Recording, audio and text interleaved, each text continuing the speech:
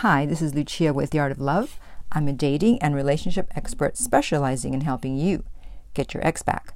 Today, I want to talk about why you should not be nice to your ex if you want them back. And in order to understand why being nice isn't necessary, you have to understand what's at the heart of no contact and why it's so effective.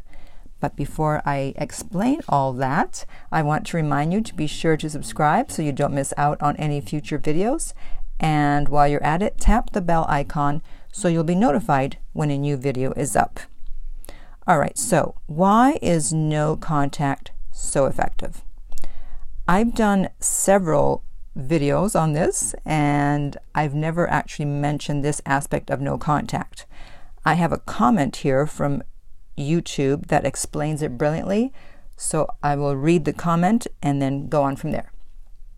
So he or she says, I find that the reason no contact elicits any response, regardless of what they want from you, is because you're wounding their ego. And they're trying to repair the ego by having another crack. I'm assuming they mean another crack at the relationship. Sometimes it's guilt. Sometimes they realize the grass isn't greener. But essentially, if someone broke up with you and it wasn't for a legitimate reason, that person is engaging in relationships at an ego level and not at a love level. And I find that is very true, and that is brilliantly stated. Most relationships are ego-based. Very few people are at the level of awareness where they are coming purely from a place of love with little to no ego involved. And that is what's at the heart of no contact, their ego. Even though they initially rejected you by disappearing, not begging or continuing to beg, not contacting them, you will affect their ego. They expected you to at least do one or more of those things, since we've all heard stories of the crazy exes who just would not let go. But you're doing the complete opposite, and they will be curious as to why, and that is one of the reasons why they'll reach out. You've hurt their ego, and they want to know what is behind that. That's why I say not to respond unless they say something significant, because they may just be trying to get some verification from you, some validation that you're still interested.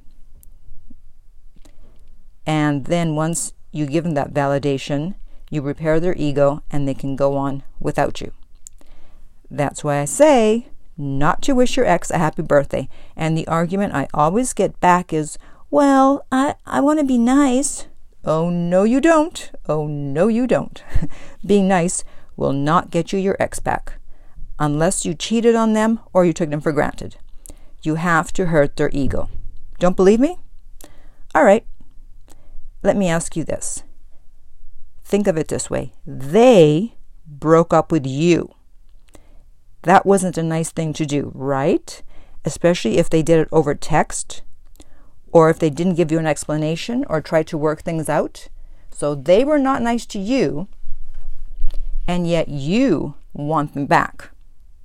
So why do you think that being nice would make them want you back? If not being nice worked on you, why would it not work on them? Why do you think you have to do the opposite? That is, be nice. And by being nice, by not being nice, I don't mean that you yell at them, throw things at them, call them names, etc. No.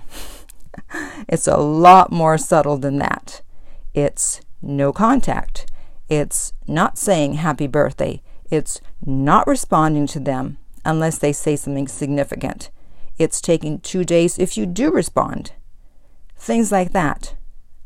Otherwise, by being quote-unquote nice, you're giving them way too much reassurance that you're there for them, that they can come back anytime, and most importantly, you haven't bruised their ego.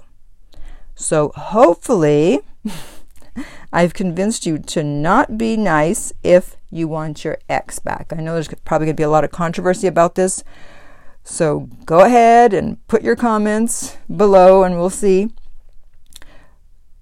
And if you have a problem with being too nice, then you need to book a coaching session with me, and I will help you to stop being so nice to stop being a doormat.